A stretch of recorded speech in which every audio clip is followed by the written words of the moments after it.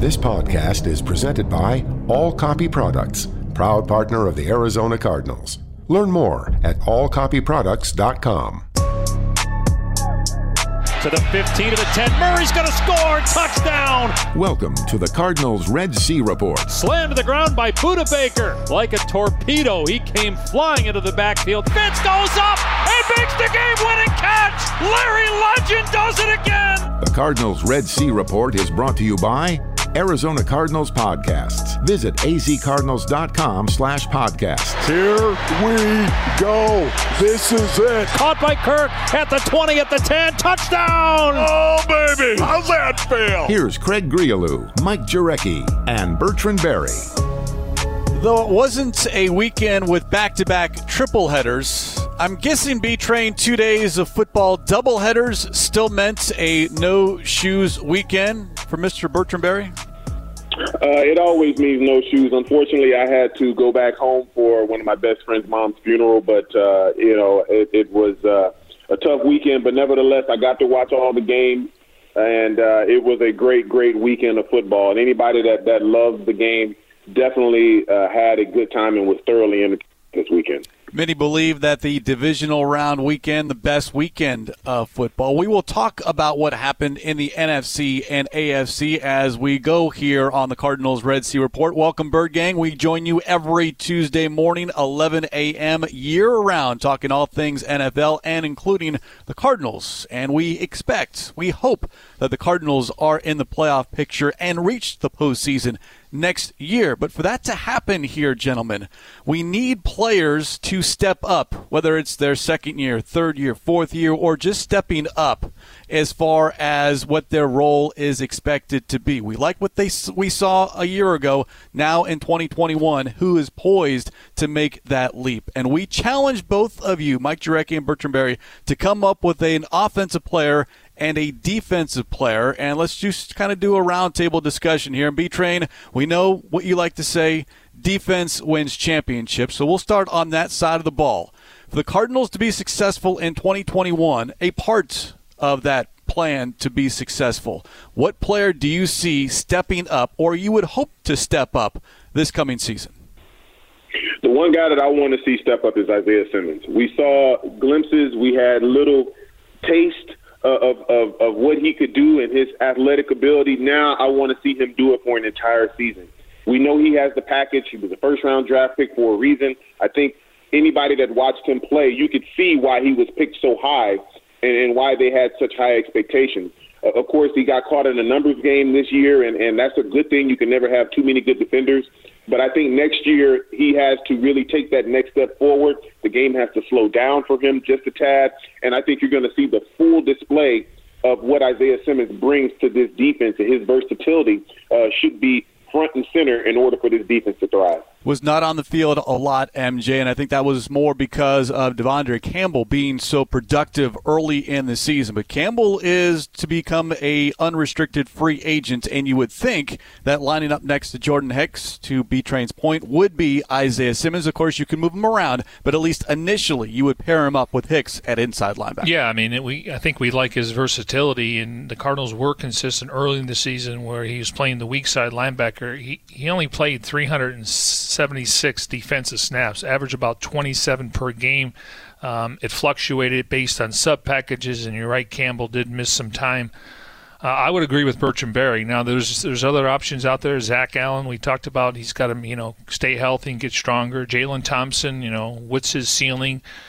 Byron Murphy obviously made some strides, and then you got the two defensive tackles, Lucky Fotu and Rashad Lawrence. But Isaiah Simmons, to me, and we don't know what the offseason is going to look like. It could be virtual again, and I think, we just got to wait and see with the vaccine. But, I do think they're going to reduce the preseason possibly to 2 or 3 games. And then if you get a full training camp, he should be a starting inside linebacker next to Jordan Hicks, and he shouldn't come off the field. That's what I think of him, and I think he showed his versatility. So I would go with Isaiah Simmons, too, because we're talking about the 8th overall pick in the draft. Yeah, you want to see that jump. And to his I mean, every rookie dealt with it. Some handled it better than others as far as their productivity, given the fact that there was no offseason and no preseason. Yet, to MJ's point, B-Train, we still don't know what this offseason is going to look like as far as whether these players and coaches can be on the field. Nothing has been decided. We don't know about OTAs, minicamp, what training camp is going to look like, and it certainly would be to a detriment not only for this incoming draft class, but last year's draft class having 2 off seasons with no activity going into the regular season.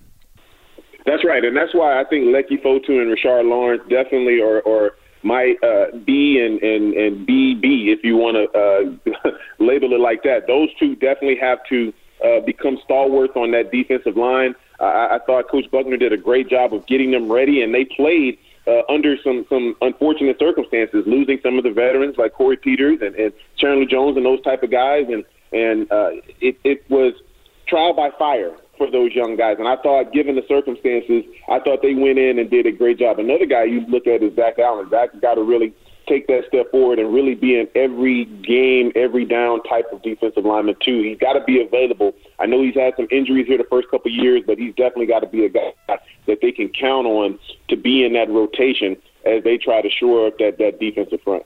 You look at Leki Fotu, he played 284 snaps, about 25 per game, only played 21% of the snaps. And Rashard Lawrence, obviously, had some injuries. He played 166 snaps, about 18 per game, 15%. I got to anticipate, depending on what they think of Corey Peters moving in the offseason here, obviously a great locker room guy, getting up there in age. But I got to assume they want to get that rotation. And so I anticipate those snap counts should go way up in year number 2 under Brinson Buckner. And hopefully a healthy Jordan Phillips as well, because If the postseason has shown us anything, you have to be good at the line of scrimmage, both on the defensive side and the offensive side. So let's flip it here as we continue talking about players that we believe need to make a major impact or a giant leap forward outside of the quarterback. I think Kyler Murray from year 1 to year 2 did take that step. Now there's another step that needs to be taken. But MJ, as you look at this offense, as far as whether that's the line or the skilled position players in 2021, who has to take a step forward or raise their hand and say, yes, I want more attention given to me. I want more of an opportunity? Well, first of all, the Cardinals have a lot of free agents, and we know the cap's going down, so I think some veterans will get squeezed. Kenyon Drake is not under contract, and I anticipate the Cardinals are ready to hand it over to Chase Edmonds. He played 525 snaps, 32 per game, 46%. Obviously, Kenyon Drake played more.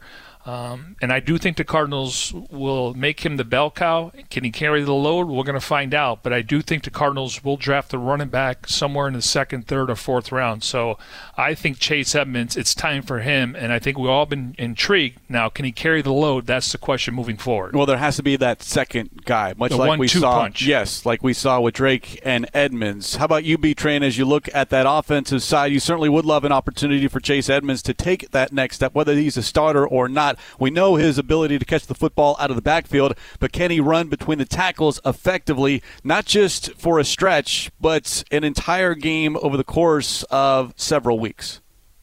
Yeah, I really like that pick. I thought Mike did a great job of really talking about that cornerstone, what's going to be, how this team is going to be successful. I'm going to go a two-headed monster. I'm going to go with Dan Arnold, and I'm going to go with Christian Kirk. I think for Christian Kirk, yes, the injuries have played a part in him not being as productive, but we've seen him flash. If he can be that consistent guy to take the pressure off DeAndre Hopkins, I really believe that Kyler Murray and this offense can really take that next step. But then you start looking at the middle of that field. That's Dan Arnold to have. He's the guy that is rangy. He's a tall guy. He can definitely be that Travis Kelce type guy for a Patrick Mahomes, if you will, and be a really a comfort for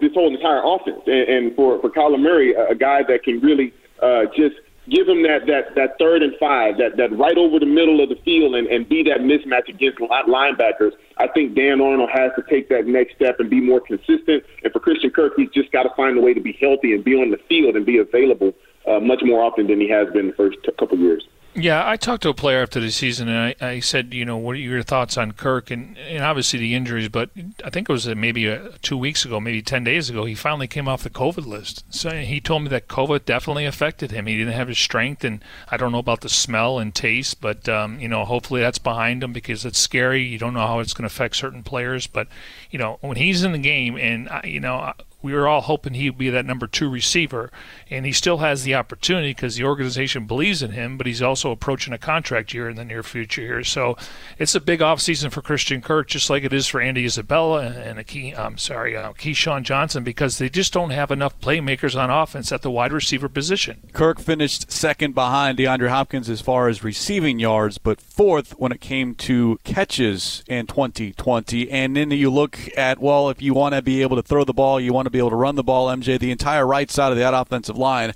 is scheduled to become unrestricted free agents as far as J.R. Sweezy, although late in the season it was Justin Murray at right guard. Kelvin Beachum is scheduled to be an unrestricted free agent. What happens with him? And then you look at who's already on the roster, young players looking to step up. How about a Josh Jones, who the Cardinals drafted in the 3rd round, didn't see a lot of time usually as an extra offensive lineman, but he penciled in now as your right tackle. Or Lamont Gilliard as well, who we know can play inside and is very versatile, a la like Earl Watford was. Well, and I'll throw another name out there, Marcus Gilbert, kind of like Robert Alford. Now, he opted out, but Marcus Gilbert got hurt before the opener a couple of years ago. I believe he's under contract. I think Correct. It was a 2-year deal. I was impressed with Kelvin Beachum. I thought he was steady.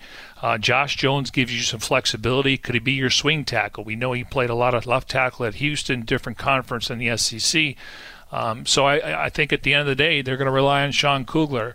I will say this, though. That's one unit where they started, playing other guys. Sometimes they were playing 7 guys, and I understand bringing Josh Jones, but I think you got to settle on 5 guys. I understand the Giants are doing because they're trying to find out what they have on their roster in the future. I think Kugler's got to settle on the top 5 guys. If you want to go mass protection, you got a couple tight ends there. So I do think that, Murray is more athletic than J.R. Sweezy. We know Murray can play 4 different positions besides center. I do think the Cardinals may have to look at Mason Cole and say, is there an upgrade there, or are we still waiting for him to develop? Because he got pushed around a lot this year. The left side is excellent. You've got one of the best in DJ Humphries. You've got Justin Pugh, who I know would love to get better as far as how he performed, especially when it came to penalties. And then you look, B-Train, what we've seen so far here in the postseason, you have to have depth at the offensive line, but you just have to have a solid offensive line, individuals working together as one unit to allow the quarterback to do what he does best. And when the quarterback is clean and he's able to survey the field, you see in the divisional round, and you're going to see in the conference championships, these quarterbacks are all capable of picking you apart. And the only thing that they need is that time. And the offensive line is always going to be that cornerstone. If you don't have a good offensive line, then it's going to be very difficult to have success in the NFL. That's just the nature of the beast now. That's where we are in 2021. You have to be able to keep that quarterback healthy and keep him upright, because these defenses are getting more and more exotic, and these athletes are getting more and more athletic. So you have to be able to hold them at bay, if you will, and keep those pass rushers off your quarterback. Now, obviously, I don't mind those guys being on quarterback, because that's what I did, and I love to see it. But in order for your team to be successful, those quarterbacks have to be upright, delivering the ball down the field on time. In fairness to the Cardinals' offensive line, I mean, they still were in the top 5. Clearly down the stretch, I thought they could have played a lot better. And let's be honest, they were going against good fronts, but they got to cut down on the penalties. Find yourself behind the sticks. And Pugh had a lot of penalties this year. You had false start penalties from Mason Cole. That has to change, and that comes with discipline from either the coaching staff or the head coach. Bird Gang, make sure you stay updated to all of the Cardinals news this offseason, and you can do that by updating to the latest version of the Cardinals mobile app today. The app features an all-new redesigned home screen experience. Visit azcardinals.com/app for more. As we continue here on the Cardinals Red Sea Report, Craig Riolu, Mike Drecke, and Bertrand Berry. When we come back, we take a look at what has been happening around the Cardinals as far as their division opponents. A lot of news coming out of the NFC West. We'll touch on that next here on the Arizona Cardinals Radio Network.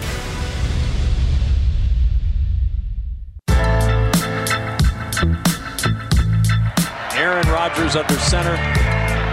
Rodgers will take the knee. He'll pump his fist, pump it a second time. The teams will make their way out to midfield. Rodgers hurls the football into the seats, 12 rows deep. Somebody's got the souvenir of a lifetime as the Green Bay Packers will close out this win over the Los Angeles Rams. And the road to Super Bowl 55 in the NFC will go through Green Bay. 32-18 the final as the Green Bay Packers up in and eliminate the Rams to advance the NFC Championship game. As you heard Kevin Kugler on Westwood One, we'll talk in depth on that contest here in a moment. But with the Rams now eliminated, the Seahawks the week before eliminated, and the NFC West, a Division B train that certainly going into this 2020 regular season was looked at as one of the best, if not the best, in all of football, has no one remaining now. And, of course, now we've got some changes, and we'll get into those. But how surprised are you that outside of the Cardinals not making the postseason, but neither the Seahawks nor the Rams are still alive here in the 2020 postseason? It happens. And I am a little surprised, but this is what happens when you don't have home field advantage, when you don't have the opportunity to play at home. And I know the Seahawks did, and they were upended by the Rams in the previous round. But it's very difficult to go to another team's stadium and beat them. I know you don't have the crowd and you don't have the noise and the other elements that you normally do, but it's still that grind of having to go on the road, having to get on a plane, and you're out of your normal schedule and go beat a team that is really, really good in their comfort. So this is why having that top seed is so valuable, and I thought the NFL did a great job as far as the pairing and only the top seed gets home field. It really is geared towards them to be knocked off. So it's just incentive for this division, and in particular the Cardinals, to make sure that they're not on the outside looking in, and even when they're in, to make sure that they're in a position of power to where everybody has to come here to State Farm Stadium in order to get to Super Bowl 56. You know, you can make the case that it was poor quarterback play down the stretch. I give Jared Goff credit for playing, but, they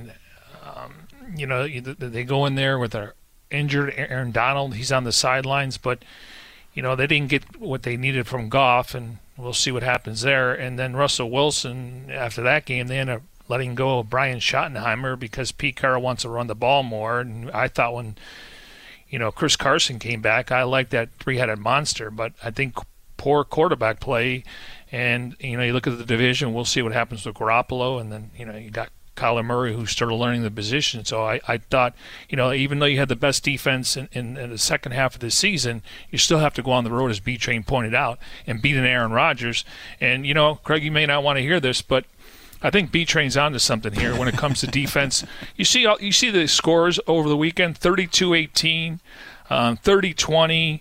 You start looking at 17-3, and then you start looking at 22-17. We're not seeing these 45-43 games. B-Train's been right. When it gets to the postseason, you have to have a good defense that can travel, but you have to be able to run the football and score some points. And B-Train, these defenses are being rewarded because now that the Rams are no longer in the postseason, changes are coming, and players, or coaches, I should say, are being rewarded. And Rams defensive coordinator Brandon Staley is now the Chargers head coach. Just 1 year as the defensive coordinator, yet that defense ranked number one in yards allowed per game and points allowed per game. This is the third assistant under Sean McVay to get an NFL head coaching job. Matt LaFleur with Green Bay, Zach Taylor with Cincinnati. Those were two offensive-minded. Now you've got a defensive-minded coming out of that McVay tree, and Staley B-Train is the Chargers' new head coach. And when you start talking about success, this is what happens. When you're successful, you start to get you start to have your assistants taken away from them. We've seen this throughout the years with Andy Reid. We've seen this throughout the years with Bill Belichick and his coaching staff. Those men are constantly being top candidates for head coaching vacancies. And the fact that there have been 15 openings in the last 2 years, that just shows that there's been a lot of impatience with these organizations as far as letting these coaches stick around. So you have to be able to come in, establish your culture, and do it in a very relatively quick time, because you're not getting the 5-6 years like great coaches of old were afforded. So it has to be win and win now. Otherwise, changes will come. This is the second straight offseason in which the Rams are looking for a new defensive coordinator. What might they do? Steve Weish on the NFL Network on what that vacancy might be filled with. Now, as for the Rams, of course, they lost the defensive coordinator for the second year in a row, Wade Phillips, now Staley. What are they going to do? You're starting to hear names like Raheem Morris, the former Falcons interim head coach, possibly going to the Rams, or then promoting someone like Aubrey Pleasant, the defensive backs coach, who a lot of people thought Sean McVay was going to promote last season to the defensive coordinator position before they hired Staley. We'll see what happens there.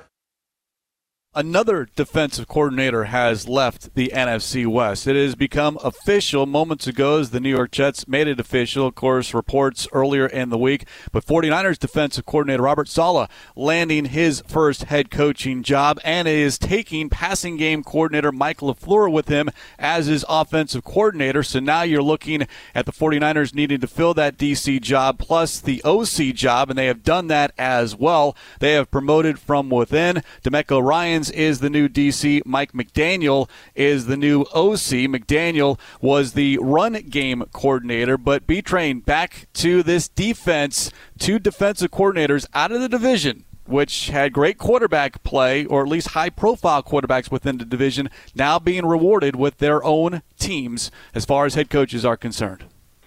And that's what you want to see. You don't want to just see offensive coordinators getting rewarded. You know at some point the defenses play a role in these teams' overall success as well. And now you're starting to see that love on that side of the ball. And I think it's well overdue. And for Saleh, I thought he did a great job with the 49ers the last couple of years. And they were just snake-bitten with injuries this past year. But, you know, when I started talking about teams and competition for the Arizona Cardinals, there's one scenario out there when you start talking about quarterbacks that I absolutely don't want to see, and that is somehow Jimmy Garoppolo is cast aside for Deshaun Watson.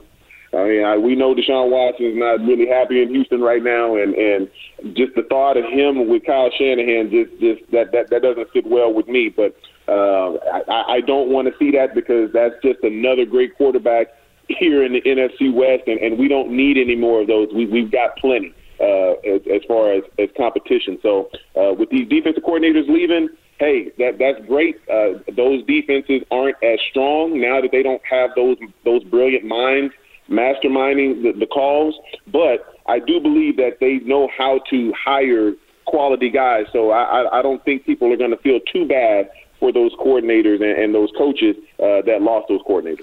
You know, this offseason, you're starting to see a lot of new names out there, and the Rams are going to benefit because the Lions hired Brad Holmes, and they're going to get 2 third-round picks, and I think the Niners are going to get 2 third-round picks because they promoted within with DeMeco Ryans.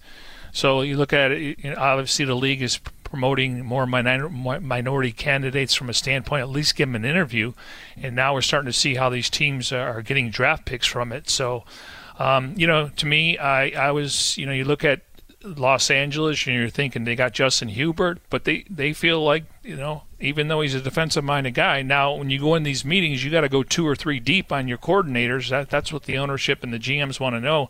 But you hire the best candidate, and Brandon Staley, I mean, his stock rose within 1 year. Yeah, it was an impressive rise for Staley. The other team in the division, the Seahawks, they're looking for a new offensive coordinator, and depending on how you look at it, Pete Carroll and Brian Schottenheimer no longer seen eye to eye. He was fired. They are now citing philosophical differences, a decision that was certainly not endorsed by Russell Wilson. He made that perfectly clear, but this was the head coach's decision. And now in Seattle, MJ, you're looking at what to do at the OC position because Pete Carroll made it very clear at season's end, quote, "We have to run the ball better, not even better. We have to run it more," end quote. Yeah, and it sounds like Schottenheimer didn't agree with that, and that's how they parted ways. Now, rumor out there that want to interview Anthony Lynn, former head coach, obviously an offensive mind. He likes to run the football with talent. Adam Gase is available if he doesn't, sit out a year. So you're going to see some household names, and maybe they'll come out of left field with somebody else. But clearly they were not on the same page with the head coach wanted and the offensive coordinator. Well, you look at the Seahawks, the first 7 games, they ranked 3rd in total offense and 3rd in passing offense, yet they finished 17th in total offense and 16th in passing offense. Something changed there, B-Train, between the first 7 games and the last 9 games, and I think we saw it as far as just what we saw on the field on Sundays. There was something different about that Seahawks team.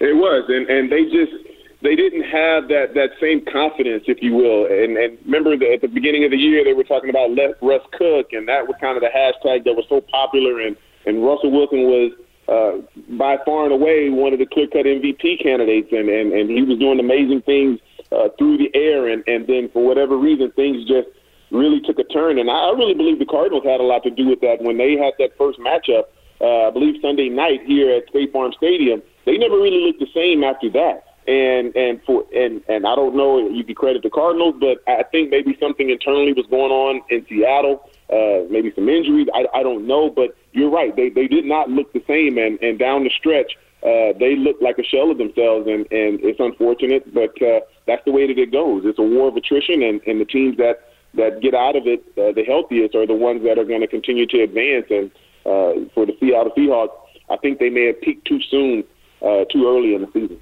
Schottenheimer, 3 seasons as the OC, had a top 10 scoring offense each of those 3 seasons. Cardinals certainly looking at their own staff changes as well. According to reports, Tom Clements is due to retire. David Rye is no longer on the staff and reportedly is expected to be filled by Sean Jefferson, the former wide receiver, now also a wide receivers coach with the Jets. According to reports, he might be added to the Cardinals staff. More on that when those moves become official, and we can dive further in what the Cardinals offensive coaches staff might look like going into 2021.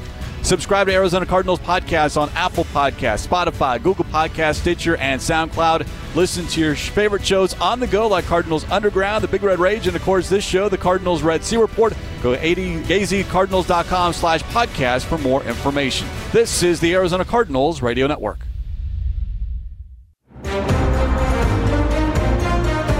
Buccaneers need 3 yards. It's over. 3rd down and 3. Brady goes under center, takes the snap, handoff to Fournette straight ahead, and he stumbles forward. He's got the first down to the 25-yard line, and that'll do it. Leonard Fournette picks up the first down, and the Tampa Bay Buccaneers are on their way to the NFC title game. Ryan Radke on Westwood 1. The final score 30-20. Brady versus Breeze Part 3 goes to Tom Brady and Tampa Bay. They were swept in the regular season by New Orleans and come away with the victory in the postseason. As we welcome you back to the second half of the Cardinals Red Sea Report here on the Arizona Cardinals Radio Network. Craig Riolu, Mike Jurecki, and Bertram Berry. And you look at this Buccaneers-Saints contest, B-Train, I'll say it, defense once again as the Bucs converted 3 of 4 Saints turnovers into touchdowns, and Devin White had a phenomenal game. A fumble recovery, an interception. He finished with 11 tackles, a tackle for loss, a quarterback hit, a pass breakup. Yes, the 2 quarterbacks got a lot of the attention going into that game, but coming out of that ball game, you have to credit Todd Bowles and that Tampa Bay defense. Say that one more time, Craig. Okay, right, 3 here. Right here, I'll do it. I'll do it so you can. So back in studio, our producer Jim Omohundro and Cody Fincher can give it to you. 3, 2, 1. Defense once again, B-Train, is the story of the ball game. Yes, they are the story of the ball game, and the thing that was so surprising is how poorly both quarterbacks played. Of course, both of these quarterbacks were very storied and has a lot of success in the NFL. And the thing that's so crazy about this defense of the Tampa Bay Buccaneers is that they've got a lot of veteran guys, but it's a relatively young defense. They got a lot of young guys playing really well. And the fact that they were able to turn Drew Brees over so many times, you just looked at Drew Brees, and I think he started to really show his age, unfortunately. And, of course, we don't know if that was his final game or not, but it definitely looked as if Father Time has caught up to Drew Brees. And you do give credit to Todd Bowles and that opportunistic defense. And so they were making plays all over the field. They just seemed to be a step quicker than the New Orleans Saints. And with Tom Brady and his play with the Tampa Bay Buccaneers, if you were to close your eyes and just listen to that game, it looked an awful lot like what he did in New England. It was, short passes, really getting the ball out of his hands, not taking a lot of chances downfield. They took the shots, but it looked similar to his success that he had in New England. And I think for Bruce Arians to concede that, I thought that was big, but I think it paid dividends because now you're seeing the Tampa Bay Buccaneers one game away from Super Bowl 55. Yeah, and you talk about Sean Murphy Bunting and Devin White, and you throw in Carlton Davis. I mean, you're talking about a lot of young players, and then you throw in Sue, and you got JPP, and you got some veteran guys there, but we know Todd Bowles is going to dial it up. But B-Train's right. Brady only threw for 199 yards, and then Drew Brees, the 3 interceptions. That cost his team. Leonard Fournette led him in receptions. Cameron Brate, he was second. Godwin, Henley. Mike Evans had 1 catch for 3 yards, but it was a touchdown. So they find different ways to win, but this is going to be a great matchup between Tom Brady and Aaron Rodgers coming up on Sunday. Yeah, 1:05 is the kickoff on Fox, the NFC Championship game. And by the way, the forecast calls for a high of 29 degrees with a 50% chance of snow shower. Certainly, and I found this hard to believe, B-Train, but this is the first time the Packers will host the NFC Championship game with Aaron Rodgers as the quarterback. They've been here before, but now they've got, as you mentioned earlier in the show, that home field advantage.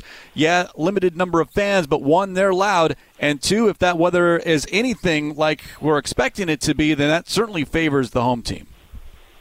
It does favor the home team, and I'll just say this. As a spectator now, the 29 degrees doesn't really faze me, but if I'm a player, that's pretty dang cold. And if you're talking about inclement weather to go along with 29 degrees, yeah, I'm definitely thinking about that. But when you have the opportunity to get to a Super Bowl, those things really become minor. Now it's all about execution and making sure that everybody's locked into the game plan, everybody's on the same page.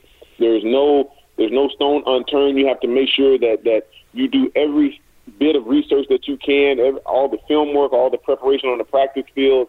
Everything is done crisp and done effectively. And so this is exciting times. I know both of these quarterbacks are looking for football immortality. I think Tom Brady's already got it, but if you're Aaron Rodgers and he's able to get to another Super Bowl, this puts him in yet another class as far as all-time greats. And so there's a lot of different storylines here in this game. And remember, this was also a Week 6 rematch where the Tampa Bay Buccaneers really put it on the Green Bay Packers.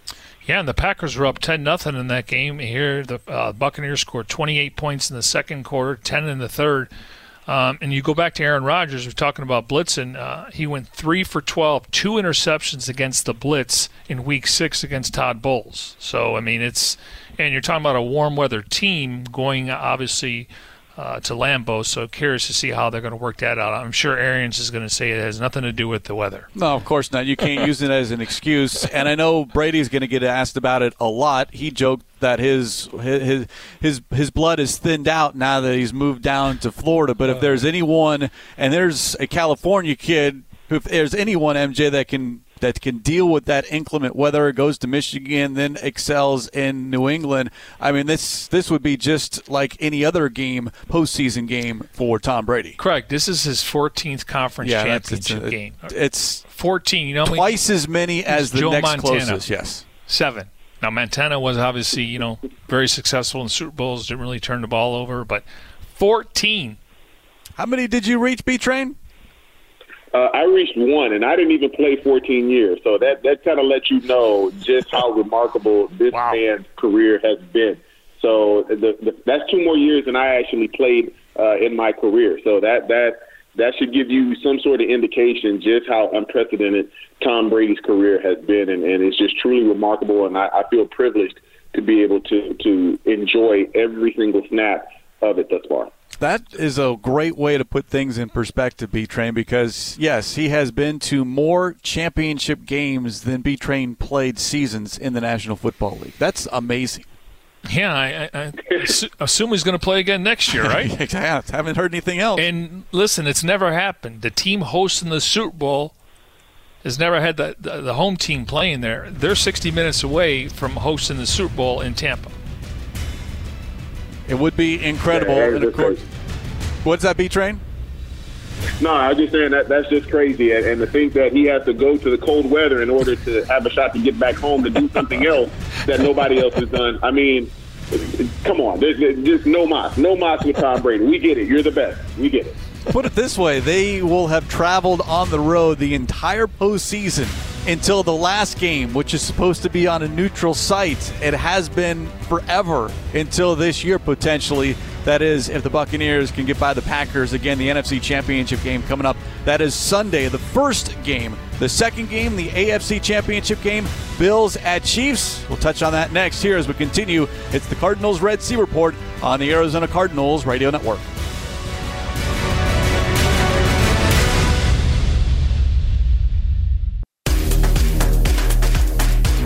Takes a knee, and that'll do it. The Buffalo Bills, for the first time since 1994, are going to the AFC Championship game. This magic ride for Josh Allen and the rest of the Bills will continue for at least one more week. The bench is empty. The clock is at 12 seconds and ticking. This one is over, and the Chiefs are going to the AFC Championship game for the third consecutive year. But what is the status of Patrick Mahomes? He has to clear concussion protocol. It's a good question. Still waiting on that. We'll be probably waiting for a few more days as we continue here on the Cardinals Red Sea Reports as we talk about the AFC Championship game. Bills at the Chiefs, 4:40 on Sunday, and that game televised on CBS. You heard the Bills' final call, Tom McCarthy, and then Kevin Harlan and Trent Green, Westwood won the final call on the Chiefs eliminating the Browns 22-17, but Patrick Mahomes, third quarter, he got knocked down, and you couldn't really tell if he hit his head, but something snapped, and he was not in his right mind. Did not finish the ball game. Props to Chad Henne about what he was able to do, but the Chiefs now with a big question mark. They're at home, but playing a very good Bills team, perhaps without Patrick Mahomes. Yeah, I think over the last 24 hours, they're describing maybe as a neck injury or whiplash, but again, he was in concussion protocol. There are 5 different steps that he's going to have to go through. The players test until signs of symptoms return to baseline status, so they've been interviewed before, and he's got to make sure his memory's there. Then the second step is cardio exercise. Then they increase more on-field workouts when not with the team. So there's 5 different layers that he would have to get approved if it is a concussion. I agree with B-Train. I have a hard time thinking on a Tuesday he's going to miss this game. Yeah, and just the way he exited that ball game as well, running down the tunnel to the locker room and then tweeting at the end of the ball game. So knock on wood, he is available to play as the Chiefs will host the AFC Championship game for the 3rd straight season. Never been done before in the AFC, even going back to the Bills run, the Patriots run. They have never had a team host that title game 3 straight years in the AFC, but now you have it with the Chiefs. Again, they eliminated the Browns 22-17, and the Bills beat the Ravens 17-3. Not a great game offensively for Buffalo, B-Train. Once again, I'll say it, mark it down, 11:51 here on Tuesday, January 19th. The defense, the story, B-Train, for the Bills to get by the Ravens.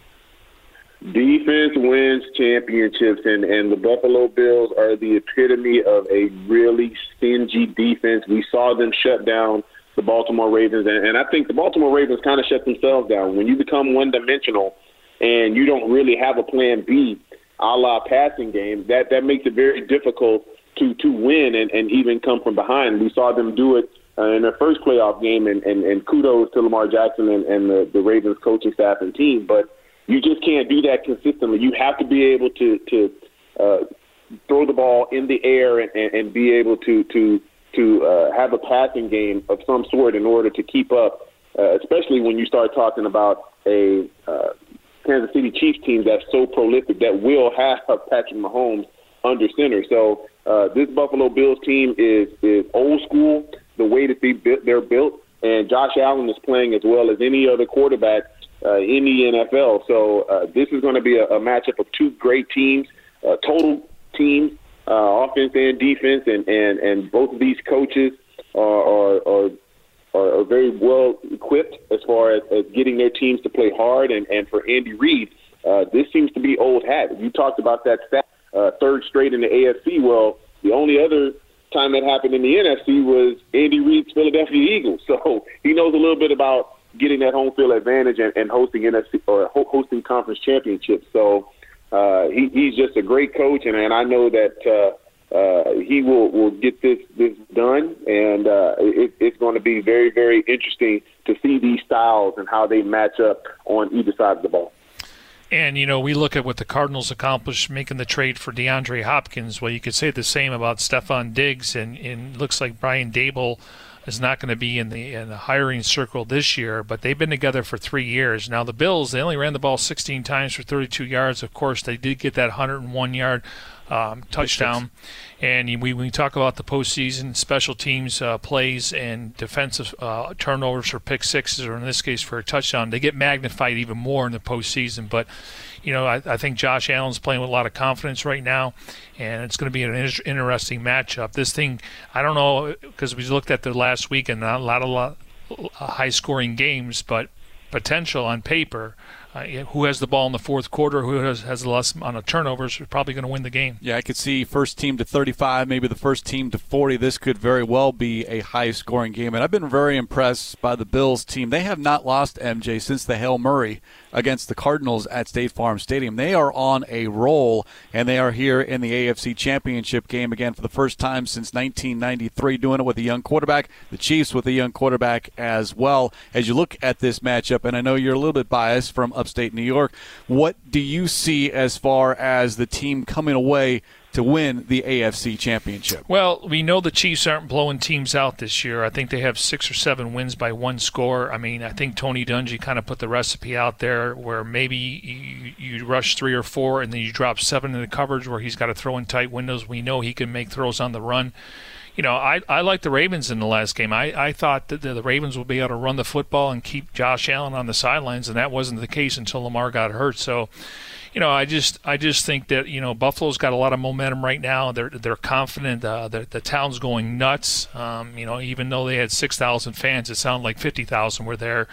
I'm sure people are going to send them off when they go to the airport, but this is, you got to give them credit. They made a head coaching change, brought in Sean McDermott, and Leslie Frazier needs more credit. I think Leslie Frazier should be getting interviews right now because what he was able to do to that Ravens defense was pretty impressive. We talked about snow perhaps being a factor in the NFC Championship game. Rain could be a factor in the AFC Championship game. Kansas City forecast temperatures in the mid to upper 30s and a 40% chance of the wet stuff. B-Train, who do you like coming out and representing the AFC in the Super Bowl?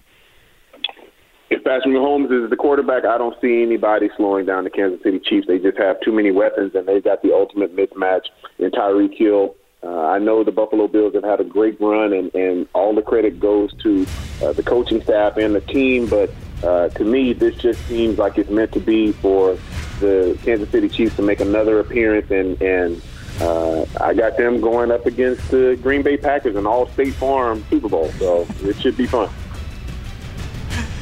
I was going to say, there's 3 former Cardinals playing in that game? Tyrann Mathieu, Andre Roberts, and John Brown? Yep, and then if you look at the entire Tampa Bay coaching staff, it's all former Cardinals. It used to be Philadelphia or Pittsburgh East, now it's Tampa South. We will talk about who will be playing in the Super Bowl next week when we rejoin you here on the Cardinals Red Sea Reports. On that note, special thanks to those behind the scenes, Senior Broadcast Manager, Producer Jim Alejandro, Technical Director Cody Fincher. For Mike Jurecki, Bertrand Berry, I'm Craig Riolu. We'll talk to you in 1 week's time. The Cardinals Red Sea Report here on the Arizona Cardinals Radio Network.